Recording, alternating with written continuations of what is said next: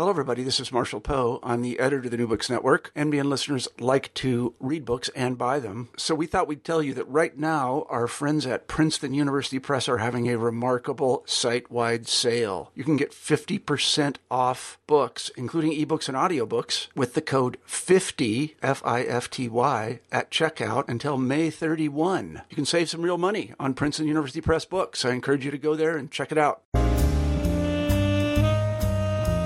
Hello, I'm Vershawn Young, host of New Books in African American Studies, the interview series where writers of African American life, culture, arts, and sciences discuss their new books.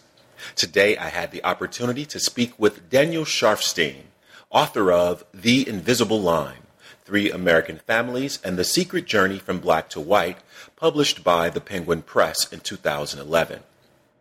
In the early part of the 20th century, several novels constituting a genre called the passing narrative depicted African Americans who had skin light enough to pass for white. This social phenomenon, which was sociologically difficult to study because it risked exposure of racial identity at a time when being black could get you killed, was often depicted in literary form in such novels as Charles Chesnutt's House Behind the Cedars, James Weldon Johnson's The Autobiography of an Ex-Colored Man, and Walter White's Flight. Now, in the 21st century, passing can be examined from an historical, genealogical, even legal perspective, as Daniel Sharfstein does in his brilliant new book. Please listen to our discussion of it. Hi, Daniel. Hi, Vershawn. Today we're discussing a truly unique book on American history, law, and race, written by Daniel Sharfstein. It's called The Invisible Line, 3 American Families and the Secret Journey from Black to White, published by the Penguin Press this year, 2011. Sharfstein's book details the black racial histories of 3 families and both the legal and social circumstances that led to their becoming white. Sharfstein's book falls within the genre of neo-passing narratives, books that expand our understanding of what it means to cross the color line before and after Jim Crow and legal segregation. We're delighted to have Daniel Sharfstein, author of The Invisible Line, to talk with us today about his book. Daniel, can you begin by telling us a little bit about yourself? Sure. I grew up in Maryland, outside of Washington, D.C., and growing up, I had a father who told us stories about when he met Martin Luther King in college and marched on Washington, and I grew up in a house that had lots of great books, and by the time I was in high school, I had found black skin, white masks on our shelves, and this was a book that I really connected with. And then in the 11th grade, we were assigned Invisible Man to read. And I was lucky enough to get the flu right at that moment. So I was home for a week and had lots of time to read the book. And it really just changed the way I see the world. So when I got to college, I knew I wanted to take some classes on African American history and literature. And I wound up on my first day of school in a pre-1920 African American literature class where the professor was talking about the spirituals and getting very, very excited. And all of a sudden, he disappeared under the table. This was Professor Werner Sollers at Harvard University. And all of us, we were seated around a small seminar table, and the students just, we all looked at each other, wondering what was going on. And then he popped back up and started cranking a 78 record player, and Paul Robeson's voice filled the room. And I knew then that I was going to take that class, and maybe I knew then that this was something that would be more than just a class. In that class, I was first introduced to the works of Charles Chesnutt and W.E.B. Du Bois, both of whom were really influential in my thinking that led to The Invisible Line. But actually, the immediate catalyst for this book was the summer after my junior year in college, summer of 1993. I went to South Africa to work on a nonpartisan voter education project in the townships outside of Bloemfontein. It was the summer before South Africa's first free elections. And I worked with a number of longtime anti-apartheid activists, and they said that they had all been classified as African, which was, I guess, the black designation by the government, except for one person we worked with who had been classified as colored, which was the mixed race designation. And she said that what she actually was not mixed at all, easily could have been classified as African. But in the 1950s, when the apartheid government was taking a census to fix people's racial designations, the census taker knew her father, who had been a police officer, and thought he'd honor his service, honor their friendship, by putting a C by their names instead of an A. And the idea that, we think of race in South Africa as something that was inevitable. It was backed by the best mid-20th century pseudoscience. It was backed by the full power of a modern police state. And at the same time, it was really a revelation to me that it could be also the product of individual relationships, community dynamics, and really just one man's whim. And when I returned to the U.S. that fall, I immediately started looking for examples of how the same things could have happened here. And that's when I first started reading court cases where courts had to determine whether people were white or black. Mm-hmm. And we should tell the listeners that right now you are a professor of law at Vanderbilt University. That's right, in Nashville, Tennessee. And actually one of the great things about being in Nashville is the Charles Chestnut and W.E.B. Du Bois' papers are at Fisk University, and so are John Mercer Langston's papers. And in Langston's papers, I found correspondence by one of the main figures in my book, actually John Mercer Langston's brother-in-law, a man named Orondatus Simon Bolivar Wall. And you've already told us a little bit about how you have come to write the book. Maybe you could tell us a little bit about the three families that you detail in the book, the Gibsons, the Walls, and the Spencers.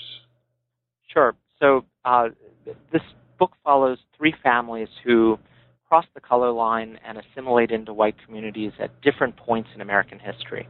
And the first family, the Gibsons, they assimilated into a Welsh and Scots-Irish farming community in the South Carolina backcountry right before the Revolution. And for them, becoming white was really a function of their rising social mobility.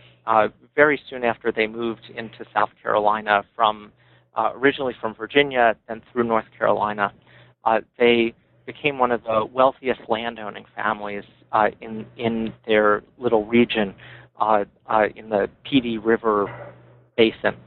And they, in a way, they reached a point where they weren't black, they weren't white, they were planters, and that's what really mattered. And their children married into the most powerful families around. And so they were accepted as white, and really it was a starting point for a rise that led them to the really to the heights of the Southern planter elite in the 19th century. And actually, one of the descendants wound up on the board of the University of Kentucky, I believe. Mm-hmm. And I was struck by how influential some of the writers that you've already mentioned in your discussion are to the construction of the book. For instance, you take Charles Chestnut's passing novel, The House Behind the Cedars, as the title of your introduction, and you epigraph Ralph Ellison in the book. Can you tell us, for instance, why House Behind the Cedars is an important title for your introduction? Sure. When I was interviewing one of the living descendants of one of the three families, I met with a man who was the great-grandson of Orondatas Simon Bolivar Wall. And the Wall family was a family of ardent abolitionists and civil rights activists who became white in Washington, D.C. in the early 20th century, really right at the dawn of Jim Crow. And for them, their story was the closest to a classic passing narrative. The great-grandson was a man who lived in a house that was hidden from the road by a copse of trees. And when I asked him what kind of trees they were, among them they were cedars. And I immediately thought of Chestnut's novel. And Chestnut's novel is a remarkable novel in many ways. For me, it really resonated because it was so perceptive about the role of law in the production of racial categories. One of the key characters in the early sequences of the novel was a judge who told one of the main characters, here in North Carolina, you are legally black because of our North Carolina had a 1/8 rule. But if you move to South Carolina, which had a different designation of who's black and who's white, you can actually be white. So why don't you move there? That was, Chestnut, his fiction and also his essays are really just such brilliant meditations on not just the ironies of race, but also the place of law in our understanding of it. Mm-hmm. And if I remember correctly, there's another aspect to that discussion between the judge and John, that main character in Chestnut's novel, that's also important, I think, to what you detail in your book, and that is, one, John was interested in also becoming a lawyer, and wanted to apprentice with the judge, and being white and a lawyer would be more advantageous to him.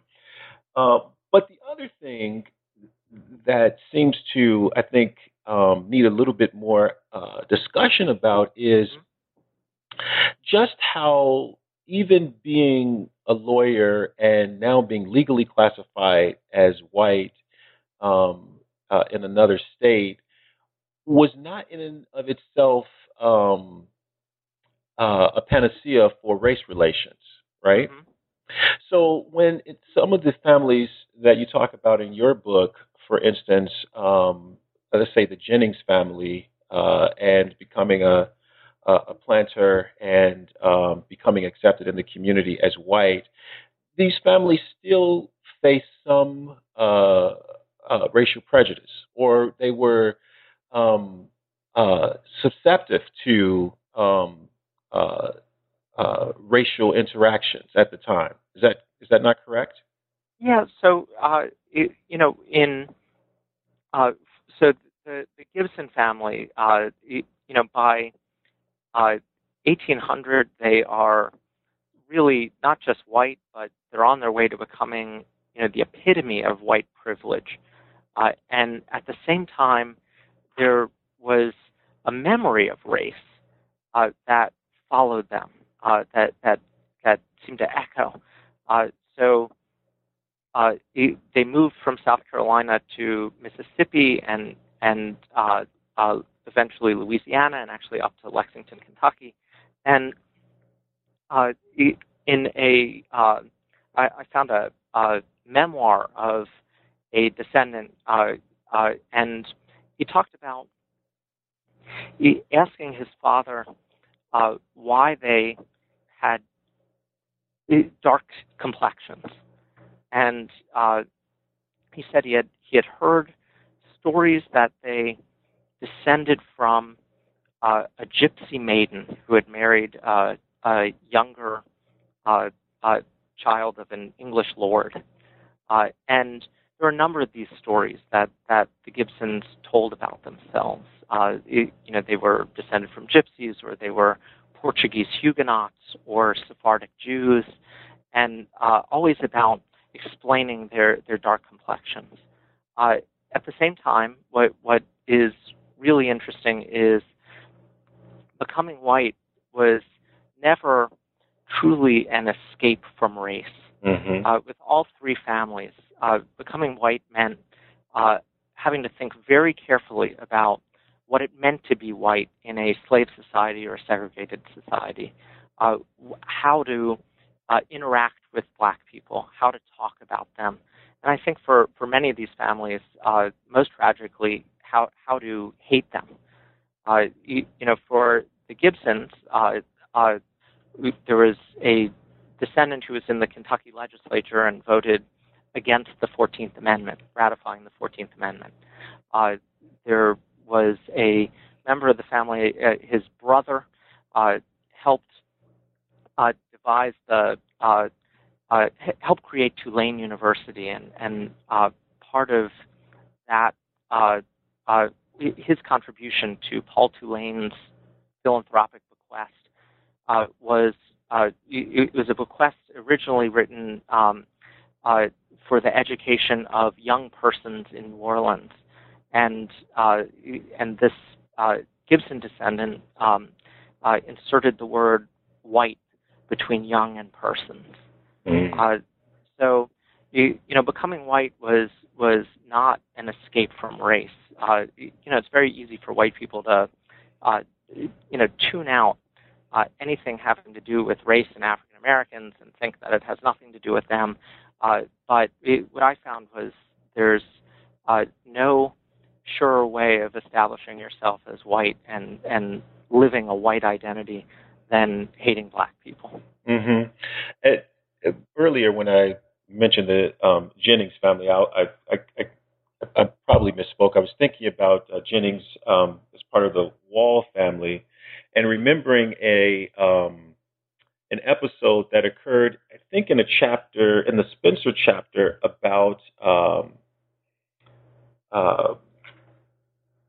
Jordan Spencer and what some of the townspeople had to say about him in relation to race. And I just want to read an excerpt quickly. And you recount some statements that people had to say about what it meant to be white and racial mixing in relation to Jordan Spencer.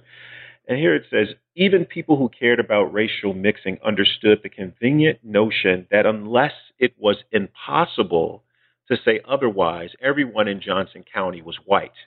Quote, I always was in sympathy with the man, said a Paintsville businessman about Jordan Spencer, because he tried to be a good man and tried to avoid looking like a darky, and because he wanted to raise himself up instead of lowering himself.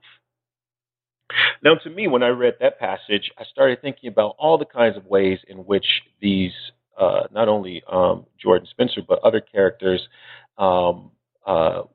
may have actively tried to disassociate themselves from black people. One of the things that's interesting about Spencer is, if I remember correctly, is that he's the one that colored his hair red. Yes. And so these other people, especially the gentleman, the businessman here, is citing characteristics that were ideologically or traditionally associated with white people, trying to raise their class status and trying to avoid looking like a black person. And I'm just wondering if you could speak just a little bit more about that in relationship to some of the other families or characters. Sure. So I should start by saying Jordan Spencer, his story is a remarkable story. He moved into the Spencer family moved into what we would call an Appalachian mountain holler in eastern Kentucky in the late 1840s, early 1850s. And Jordan Spencer was visibly dark. And as you said, he dyed his hair red, but the hair dye technology of the 1840s and 1850s isn't what it is today. So every time he sweat, his sweat would run red. And he was a manual laborer and prided himself on working hard every day. So just about every minute of the day, he was sweating. So he was constantly reminding the people around him that he was different. But at the same time, they were still able to classify him as just a dark white man. And for the Gibsons, in terms of appearance, by the late 18th century, there was not too much controversy over their appearance. I mean, they still talked about their dark complexions, generations later, but it was thought that, in the words of one person, they had too much red and white in their skin to be thought of as black, that they were actually lighter than half the people in the South Carolina legislature. The Walls, they were in the early 20th century, they too were very light complected, and for them it was less a question of changing their appearance and more about just keeping their mouths shut. For them, for many years, the generation that passed for white, the generation of O.S.B. Wall's children, for many years they were very much a part of Washington, D.C.'s African American community. They were proudly African American. And they, in a way, being as light as they were, I was reminded, reading about their experience, of Adrian Piper's essay, Passing for White, Passing for Black, that they must have spent, every day articulating that they were black to anyone who would reflexively categorize them as white in a segregated Washington, D.C. So you could imagine to police officers, to riders on streetcars, to shopkeepers. This was their life right up until they decided to move away and change their names and establish themselves as white. Mm-hmm. One literary critic who wrote an introduction to Nella Larsen's passing, May Henderson, said that one of the interests that contemporary readers have in novels about racial passing, or nonfiction books even about racial passing, is that they educate us ethnographically about Black life. Your book is part law, part history, and in some ways, because it details, at least in the introduction and in the epilogue, reactions of some of the descendants of the families that you talk to, it could be also considered ethnographic in some ways. Could you talk to us about those parts? Sure. So, in terms of the history, I view this story as a history of race in the United States from the 18th century well into the 20th century, essentially told through the stories of these three families who, in their own experience, they call into question the very notion of race itself. So it's a history of race. It's a history of ideas about race as they've changed over time. And all the while, even as race moved from being something about being really about slavery and freedom, to assuming it's more biological and hardline notions of segregation. Even as that was happening, one thing I wanted to make a constant was that people were always crossing the color line and becoming white. That even some of the whitest people, some of the most quintessentially white people, most quintessentially privileged people in America, had African American ancestry. So, as history, I wanted to tell a story of change over time, but I also wanted to tell a story about the illusions of race. I also wanted to talk about how, we talked today about how race is a social construction, and one of the ways that law is particularly useful in this story is that you can see how law is a place where lots of people 100 years ago, 150 years ago, talked about race as if it were a social construction. I mean, people would literally use language like, we all know race is nothing but a legal fiction. And at the same time, those people could be the proponents of more hardline definitions of race. They could be the proponents of segregation. So the law of race, it's a story of it's a story about the vexed connection between liberty and equality.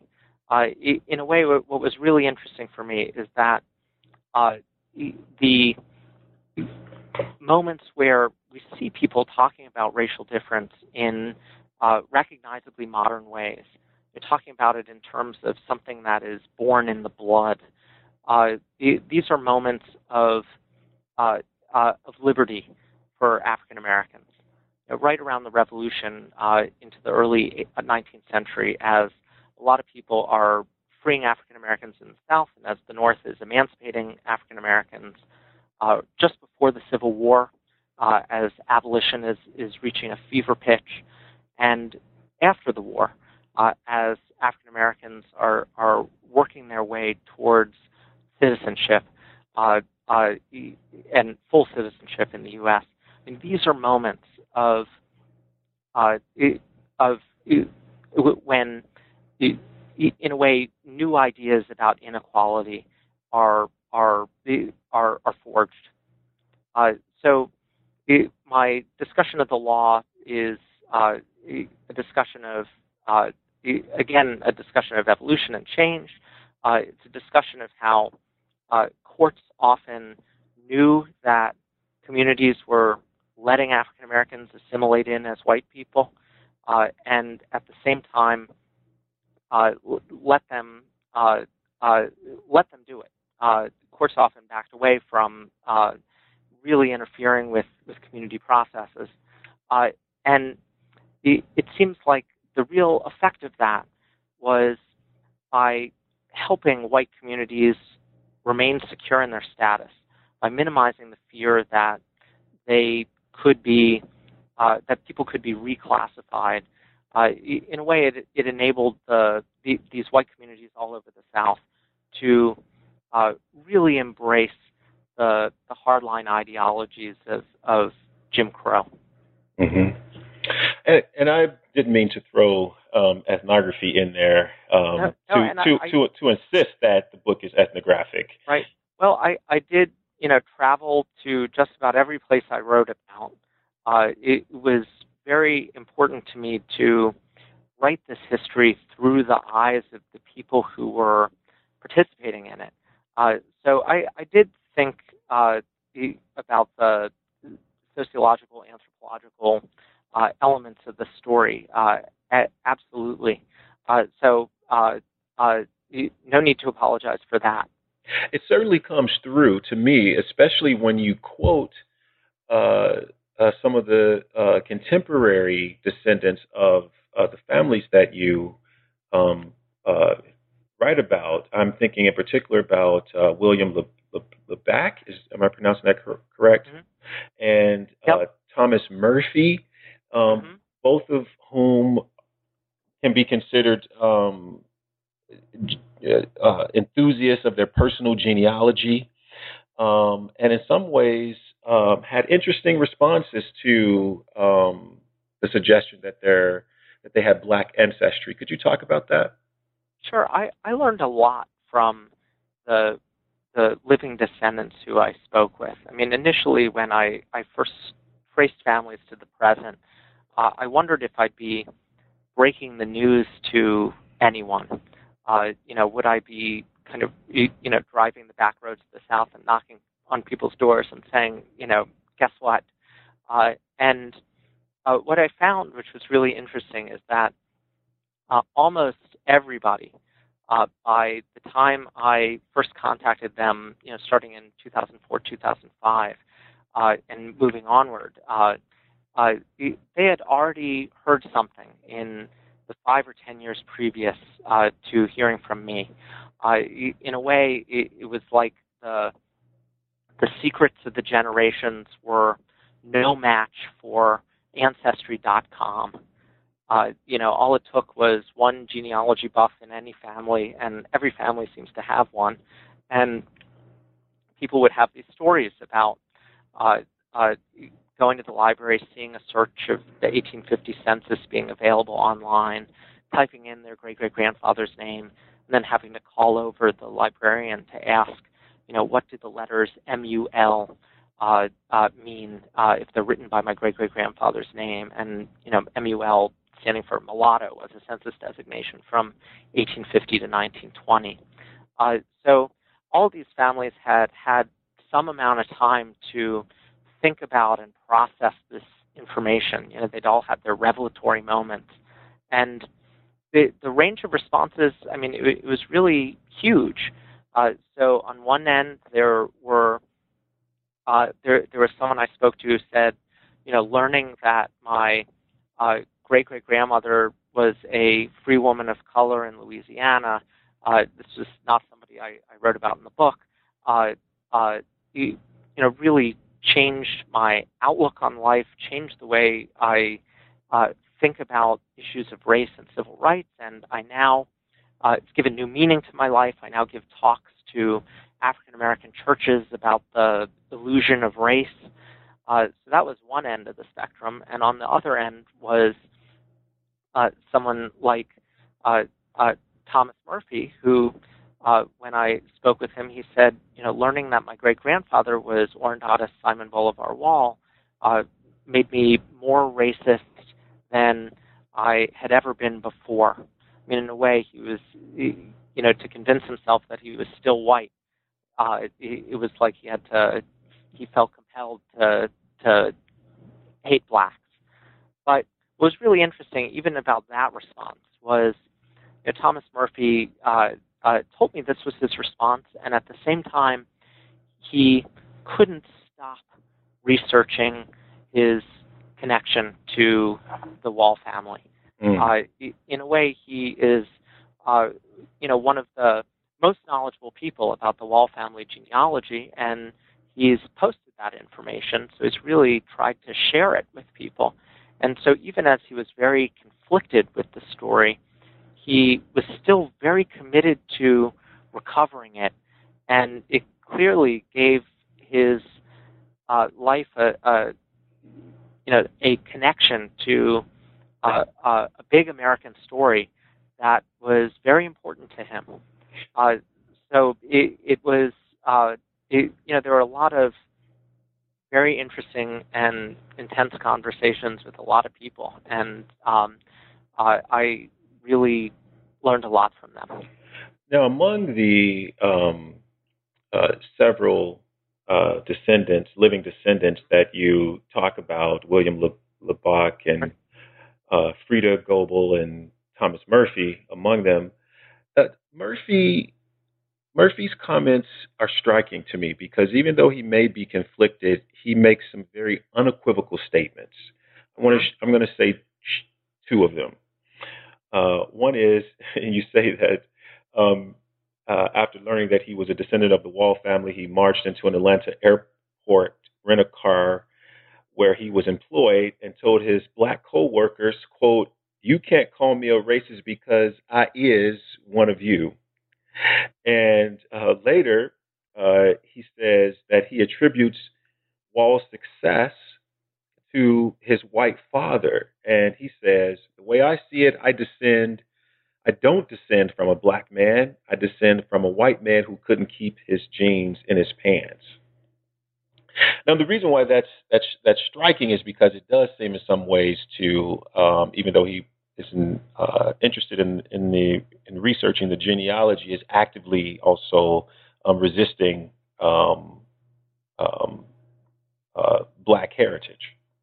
Right. No, there are his words and his actions, and I think sometimes they're at odds with each other. He was someone who was very candid and very honest about what his reactions have been, and I think it really shows that we're in this supposedly post-racial era. I guess when I first started speaking with Mr. Murphy, it was in the pre-post-racial era. So even in this post-racial era, I mean, this is a moment where you can really see how race and racial difference and whiteness still matters. There's so many ways that whites can talk about moving past race, and they can talk about color blindness. They can talk about just open up any number of recent Supreme Court opinions, and this is people talking about how race is over. But talking to Thomas Murphy, talking to all of these descendants, you really see how the literal relationship between blacks and whites, the idea that they have African American ancestry, really see the transformative power of that knowledge. In a moment, I'm going to ask you if you would read an excerpt from the book to give us a sense not only of the content but of the literary quality. But before that, I want to say to you just how delighted I am that you've written this book, and just how wonderful I find the writing to be. It's engaging, it's vivid, it's clear, it's really a masterpiece to me. It's exquisitely written. The structure with the alternating chapters going from the Wall family to the Gibsons to the Spencers and going back and giving us Civil War history, I think it's wonderful. And I was interested in finding out just how a lawyer comes to write so well. Right. Well, thank you. That your words are so kind. In a way, I think I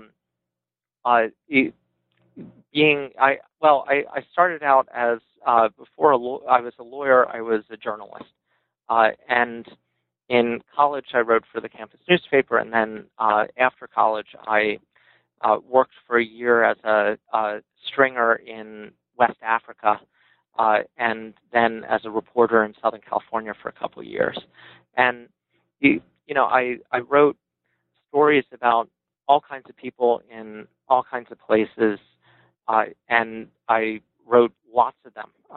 When I was a staff writer for the Pasadena Star-News, I wrote pretty much a story every day, and it ranged from stories about gangland murders to I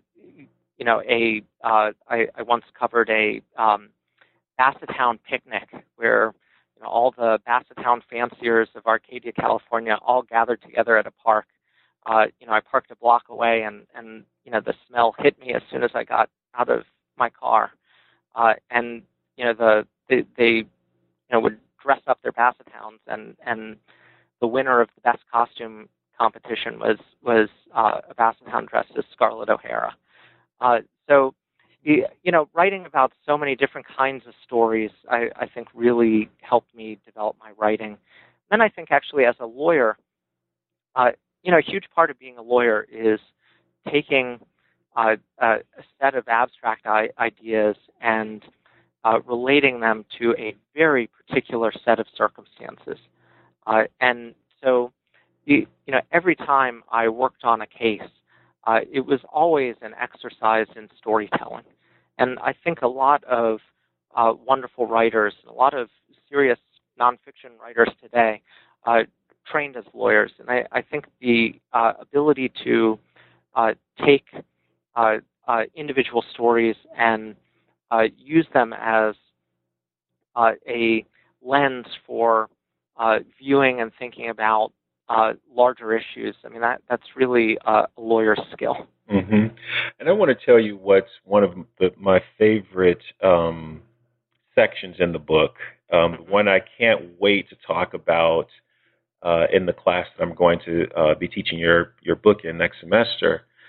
It's the excerpt when the slave catchers come to Oberlin, Ohio, the college town, and they are successful in kidnapping one black person. I can't remember his name exactly. John Price. Yes, and then at first, I mean, it's a fully dramatic scene, wonderfully rendered.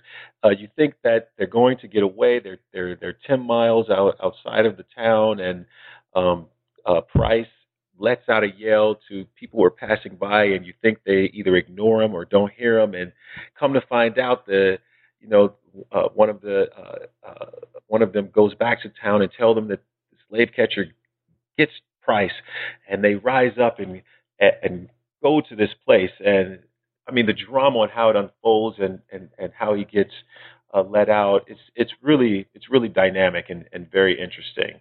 And the book is filled with episodes like that. So can you read to us? Sure. Let's see. I will. I can read to you a section from that chapter, if you'd like, and it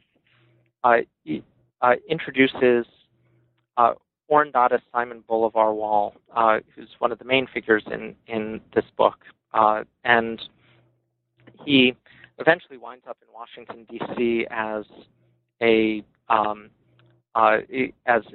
lawyer and really one of the fixtures of the rising black political class in Washington during Reconstruction. But before that, he was born a slave. His father had been his master. So in some ways it's a familiar story. But then his father, when Orondatus Wall was about 13 years old, his father freed him and his brothers and sisters and sent them to Ohio to be raised by radical Quaker abolitionists. And when I researched the question, it seems like he kept their mothers in bondage. And so eventually Orondatus Wall wound up in Oberlin, Ohio, which was the most abolitionist town in America. And he worked as a shoemaker. All day long, Orondatus Simon Bolivar Wall worked with skin. The Oberlin shoemaker cut it with sharp blades, punched holes in it with awls, pinned it to lasts, and stitched it to soles. He shaped, molded, and manipulated it until it became something else. Every day, skin surrendered easily to his hands. It was tanned and dyed, polished black and every shade of brown. In a town where just about everyone was preoccupied with the fine line between slavery and freedom, Wall's expertise in matters of color and skin conferred upon him a certain authority. Asked once whether he knew the colors by which people of color were classified, the short, stocky man answered simply, there were black, blacker, blackest. The day Anderson Jennings appeared, this is the Kentucky slave catcher who comes to Oberlin. The Kentuckian was the talk of Oberlin. The consensus opinion was that he was a slave catcher. But whom was he after? When would he strike? And what was the best way to resist? His presence was almost certainly topic number one in Wall's shop on East College Street in the center of town. It was cooler than the blacksmith shop, quieter than the sawmill, and less rank than the livery stable. In other words, it was a congenial place to discuss politics. And amid the workbenches littered with leather scrap, politics for Wall and his partner David Watson meant abolitionism. Watson, an Oberlin graduate, was an active member of the Ohio Anti-Slavery Society, and Wall had spent his life walking the line between liberty and bondage. Freed by their father and sent north, Wall and his brothers and sisters had been raised in comfort by their Quaker guardians in Harveysburg, Ohio, and treated as members of the town's finest family. But they lived with the knowledge that their mothers remained in bondage. As they came of age, Wall's older brother Napoleon used his inheritance to establish himself as a farmer on 1,300 acres nearby. A younger sister, Caroline, moved north to enroll at Oberlin. Warren Dodus, known as OSB or Dodus, decided to learn a trade. With his pick of professions, he settled on shoemaking, a curious choice. By the 1840s, shoemaking was not just a lowly line of work, it was a dying craft, rapidly becoming a mechanized industry centered in mill towns like Lynn and Haverhill, Massachusetts.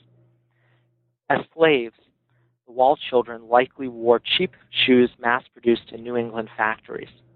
Yet the trade held a certain allure for Oroondatis. It was neither loud nor exhausting nor dangerous, and left plenty of time for thinking, reading, and talking. With surprising regularity through the 18th and 19th centuries, shoemakers turned to radical ideas. The last surviving member of the Boston Tea Party was a shoemaker. A disproportionate number of the mob kicking down the Bastille's doors had stitched their own boots.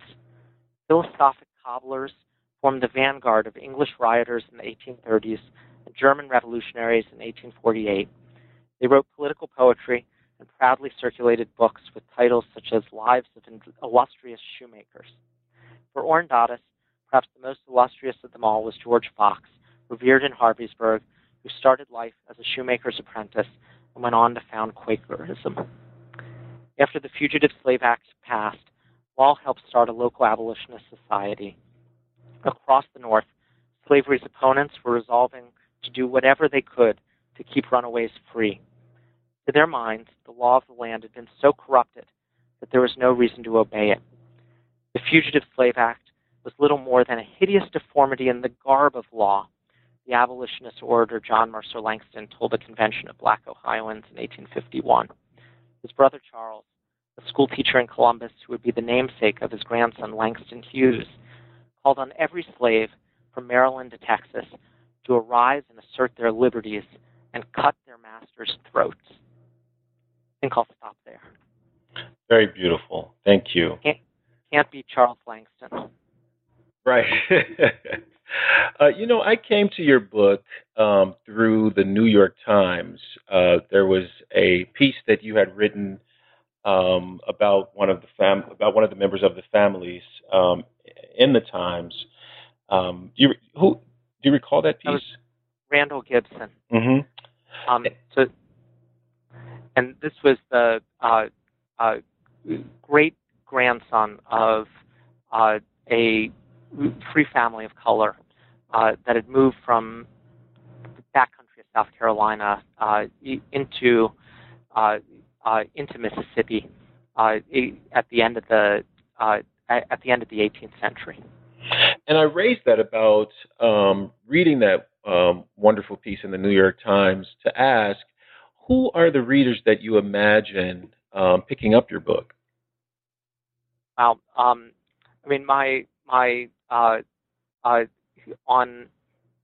my grandiose days, I think the people who watch Ken Burns documentaries and watch Oprah. But I view this as so much of a American story that it is a story for people interested in African American history and the history of race, but it is also a story for people who just want to wonder, people who wonder, why we are what we are here in America. Mm-hmm. And the book reads as a everyday nonfiction book, but it also serves well as a book to be used in classrooms that have to deal with African American studies, law, history, etc. Wouldn't you say? Yeah. So it was very important to me. It was of natural interest to a wide audience, but at the same time, it's so important to document this. And I just wanted the research on everything, down to the weather, when various events took place, to be meticulously documented. And above all, it was a way for me to really, see what narrative history can do in telling the story of race in the U.S. Mm-hmm.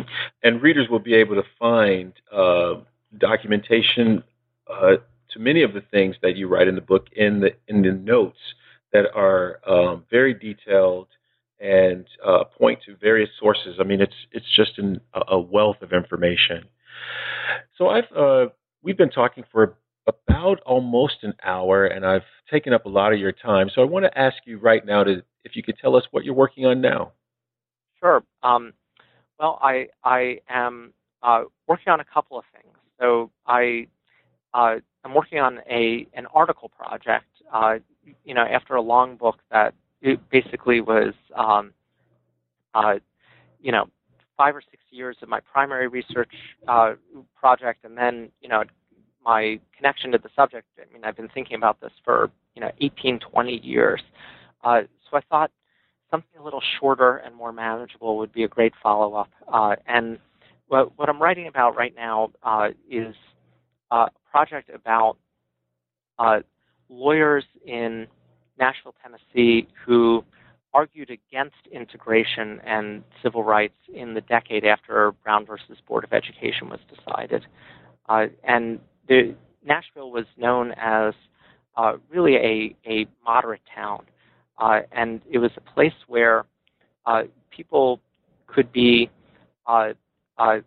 moderate segregationists without the real hardline political pressures to move to the extreme right.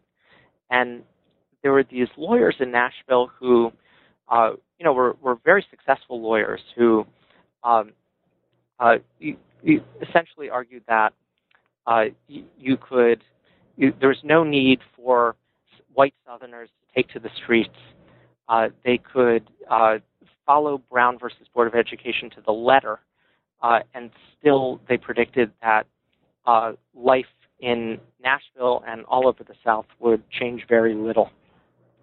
And they crafted a series of arguments that over time really developed into these neutral, rights-based arguments against civil rights and against integration that I think arguably has really moved into the mainstream and into the majority with today's Roberts Court.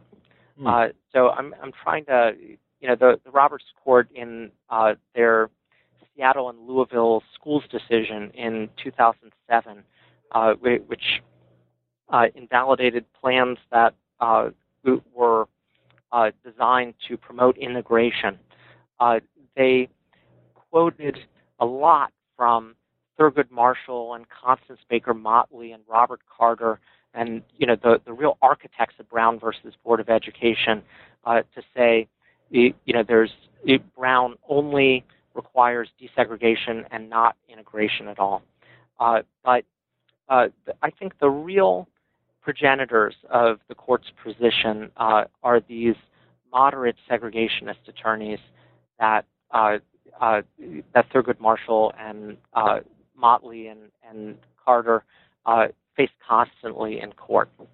And then I'm also beginning a new book project, and the book looks carefully at a man who Orondatus Simon Bolivar Wall really idolized, and that was Oliver Otis Howard, who is the Maine Yankee who wound up the head. He was a Union Army general who became head of the Freedmen's Bureau, really a champion of African American liberty and equality, and is the namesake for Howard University. And interestingly, after the Freedmen's Bureau collapsed and after Reconstruction really started to wane, he applied to rejoin the active duty military, and he wound up stationed in the Pacific Northwest. And one of his primary tasks was essentially to pacify the local Native American tribes. And I use that pacify as a euphemism. And the idea that this man who really articulated a new vision for what American citizenship could be and what the role of American government could be in terms of promoting the social welfare of individuals and really promoting freedom and equality. The idea that he could then become someone who forced Native Americans onto reservations and really in dramatic and tragic circumstances. The idea that he could then represent totally antithetical vision of American government, I think is really interesting, and I think he really represents and embodies this pivot in American political life from Reconstruction to America emerging as an imperial nation by the end of the 19th century. Both of those sound really fascinating, the article and the book project. Thank you so much, Daniel, for taking time out to talk to us today on New Books in African American Studies. Thank you, Vershawn. I really appreciate this. We've been listening to Daniel Sharfstein discuss his brilliant new book, The Invisible Line, 3 American Families and the Secret Journey from Black to White, published by the Penguin Press in 2011. This book is gripping, it's exquisitely written, and as you can see from Daniel Sharfstein's discussion, it is a subject of passion today. Please pick up your copy.